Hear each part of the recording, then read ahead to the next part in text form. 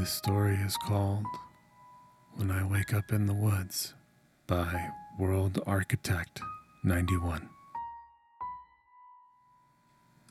When I wake up in the woods, I close the curtains. I fumble with the fabric. I don't have to look outside to know if the shadows on the wall didn't give it away. The smell of mold and rot wood. My fingertips have gone cold. As usual, I cup my hands to my mouth, blow, and try again, doing my best not to look out of the window. Today, I get the curtains shut after only a couple of tries, but it doesn't help. Shutting out the world never helps. I know what's out there. I do my best to ignore it as I get dressed for work. My hands shake, trying to pull on my jacket. On days like this, it feels like the cold comes from my bones. All I want is my bed, a warm drink with a little kick, and a pile of blankets to help me sleep the fright away. But I know it wouldn't matter. Nothing ever really does on the cold days. I pull my jacket tight around my shoulders, tuck my laptop under my arm, and make my way downstairs. I hesitate for a moment at the front door before cracking it open, just enough to see the dark outside. Most of the houses are dark by now.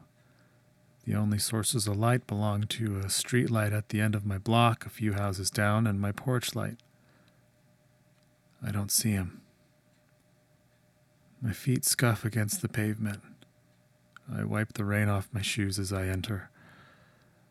The work at the hotel is menial and tedious, but it's solitary, which I like. The overnight shift is generally quiet, and if I work hard enough to get through my tasks, I usually have a few hours to write. I think I like the imagination of it all. To be able to inhabit, in some way, a grander world. Seeing some part of my pain spilled into a character and watching them overcome it.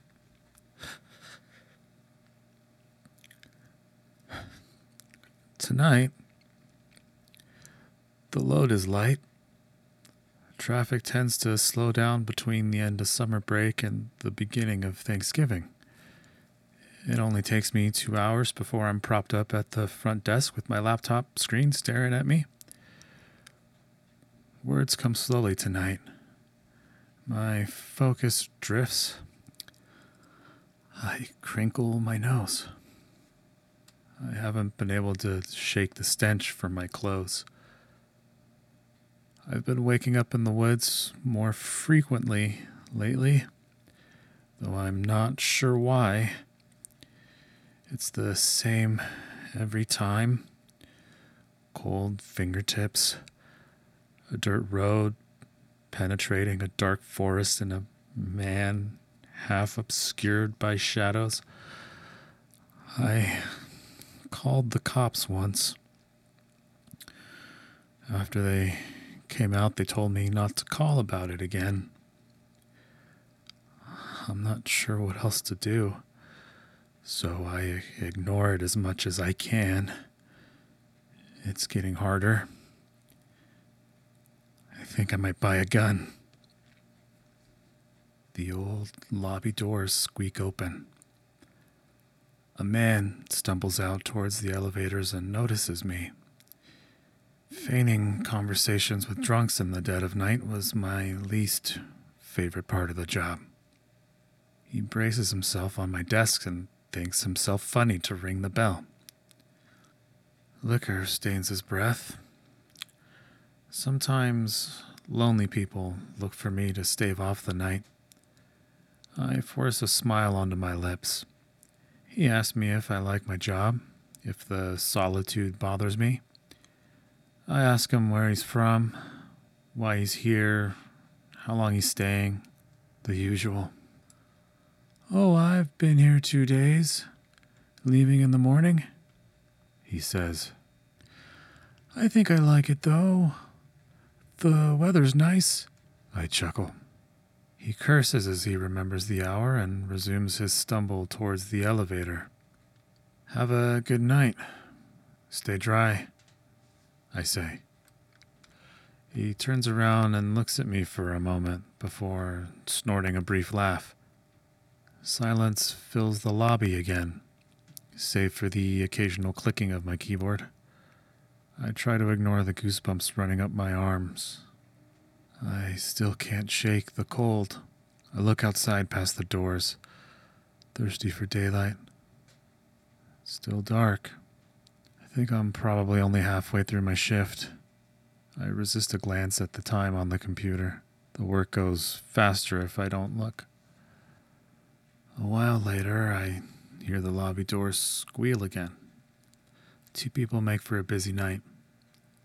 I sigh and begin my rehearsed lines. "Welcome to the..." I trail off, not seeing anyone in the lobby. I look around and call out. No response. The doors are still open. The stench of rot and mold gets stronger. I walk over and peer at the carpet to look for something the sensor might be picking up. Nothing. I fiddle with the door for a bit to force it closed and turn my back to my desk. A few steps later, I hear the door squeak open again. I turn around. Still nothing. Kids. This happens from time to time. Restless children and inattentive parents. I yell out some vague threat about calling the cops. Generally, the idea of police is enough to make rambunctious children move along. The doors close. I stand and wait for a while, listening for anything that might indicate my trouble is over. Footsteps. Laughing. But I hear nothing. I have a thought to turn my back and pretend to walk away. Sure enough, I hear the doors open again. I wheel around, my lips loaded with chast. Still nothing. Driven by impulse, I storm outside yelling more empty threats. My feet scuff against dirt. I stumble to stop, nearly colliding with a tree. The tree is sturdy and tall. Green moss creeps its way up the trunk, leading to long outspread branches. I recognize it immediately, but I don't want to. I gather myself, stepping back to gain a wider view. More trees, as far as I can see from the light. The parking lot is gone, replaced by dirt and wood. I spin back around and clamber back into the lobby. The door's shut, but it does little to ease my mind.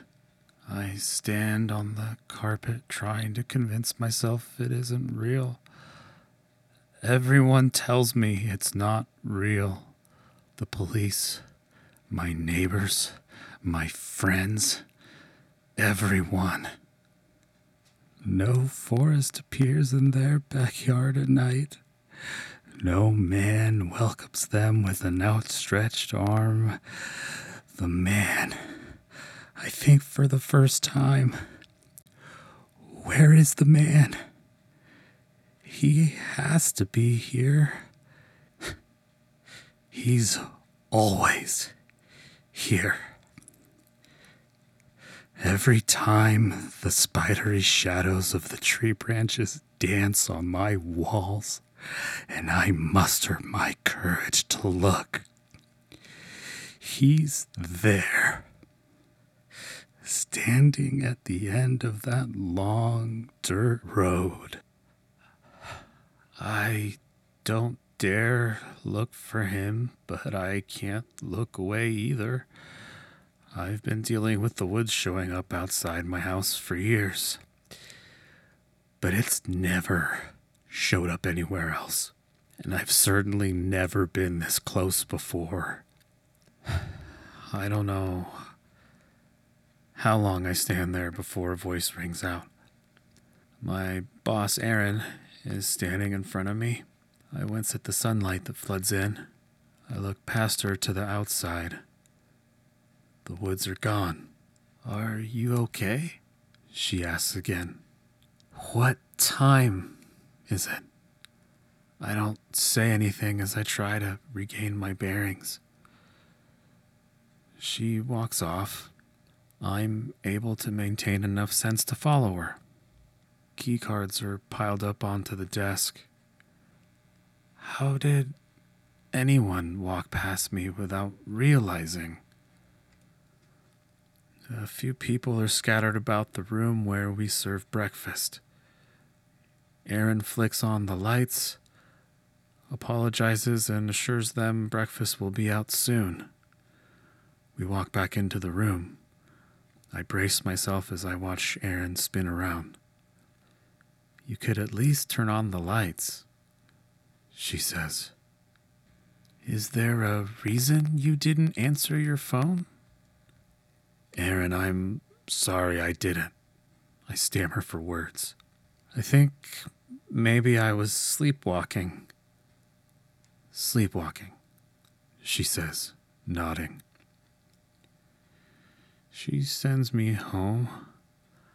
I think I'm lucky to still have a job. Getting home after work is a relief. I've never craved a mattress so badly. Nevertheless, I take the time to check and make sure the woods are gone from my backyard, like I always do. They've never survived the night before, but they've never shown up at my work either. So I check anyway. No woods, no road, no man with an outstretched arm. I throw my stuff on the kitchen table and shuffle towards my bedroom. As I struggle to drift into sleep, a single thought follows me. Where was the man? 6 days pass, and the woods do not reappear. Even so, I haven't been sleeping well. I don't go into my bedroom anymore. When I do, I fixate on my walls, waiting for the shadows. I've been trying to sleep on my couch, but I've found it's the same down there. Maybe it's worse. Last night I resorted to the bathtub. I find myself going to the kitchen to look out the windows. I don't trust the absence of my tormentor. Sometimes when I gaze hard, my own reflection startles me. Work has also been nearly impossible. Walking into the lobby's hard enough, yet alone getting anything done. I'm dragging the rest of the crew down. I've had to leave early twice over the last week, which is quite a hassle considering the time of night. Erin demanded I take a leave of absence. Mercy on her part. I could use the break. I can hear the rain patter my roof. I've lived here for years now, and until now, the perpetual rain hasn't bothered me. But lately, I'm finding myself desperate for some sun. Today, I find it especially miserable. I try not to look out the windows as I pack. My parents live in Arizona. Plenty of sun there. I don't know how long I'll be gone. I can't really afford to miss much work. I'm not sure Aaron will let me come back anyway. The drive is long, but I don't mind. It only takes a couple hours before I'm out of the rain and the persistent clouds. The afternoon heat bakes me. Hot air fills my lungs. I leave the window down and the breeze flows over me. I let a smile into my cheeks. The first one in a week. The hours meander by and the sun begins to dip, and I consider finding a place to stop for the night. A while later, I pass a sign for Highway 39 that sits adjacent to a narrow green sign that tells me I'm about 9 miles out from a town named Jordan. I never liked taking the interstate if I can help it. Most of history and charm left in the United States is buried in the old roads and towns that industry forgot. The sun is nearly set by time, and I have the thought that I should have arrived in Jordan by now. I haven't been paying much attention to the clock. I like to savor the moments where my life doesn't twist around those wretched digital numbers. Still, it was only 9 miles away when I saw the sign. 30 minutes at most if I drove at a crawl. I don't think I could have missed it. There hasn't been much to see in the barren desert land.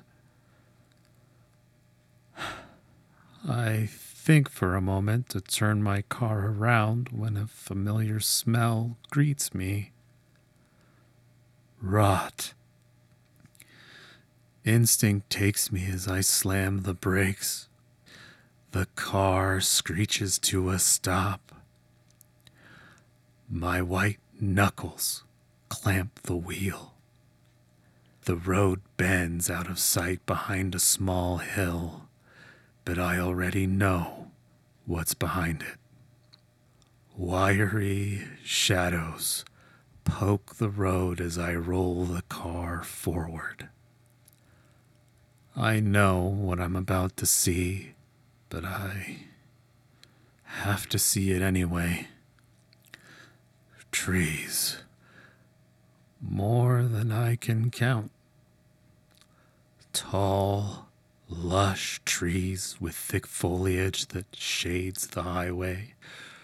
Green moss climbs their trunks. They are the kind of trees that don't belong in the desert. The kind of trees that I left behind in my backyard with the rain. I don't care if everyone tells me they aren't real. The police, my neighbors, my friends, they aren't here. I am. And they can't see what I see now. They can't see the moss and the shadows and the wood. They can't feel the cold. They can't smell the rot. They're not real. I slow the car to a stop and turn around. The ground crunches beneath me. I don't know the roads well. I don't know any detours or routes to reconnect with the highway or where else I might go, but none of that matters. I'll go somewhere else. Anywhere else.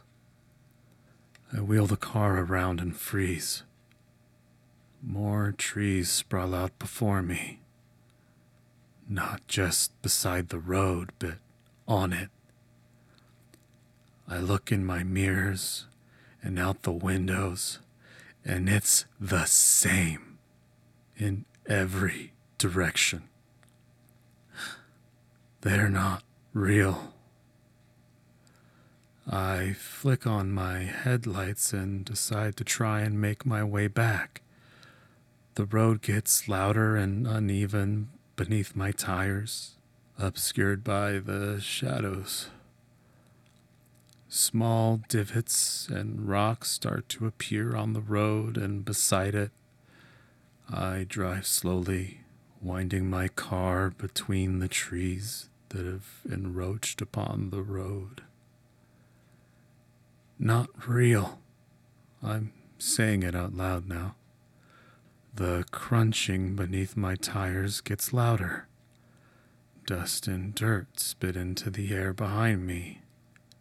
I turn my brights on. I think for a second I see something move out of the light. But it's gone before I can turn my head. The trees press in closer against the road. I can hear the branches and bushes scrape my car.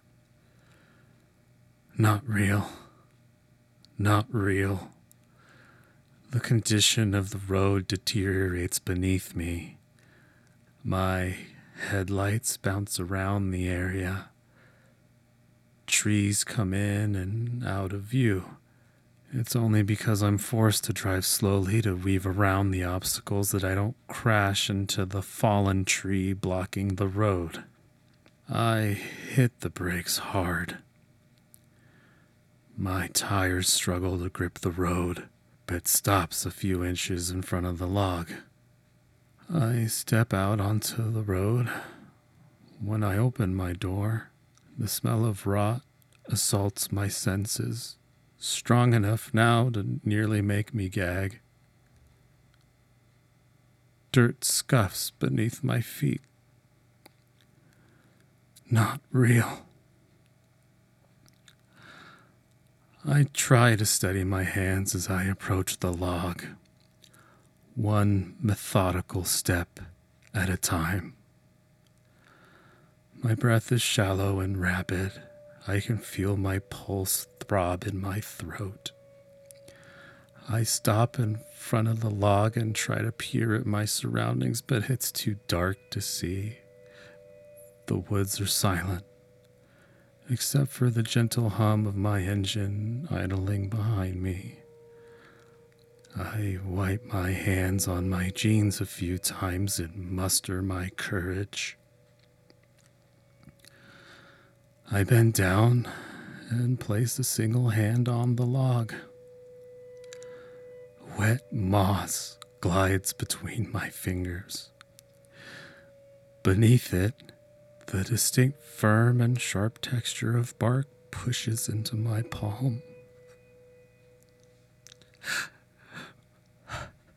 Real. You've been listening to Scrying Pool Horror.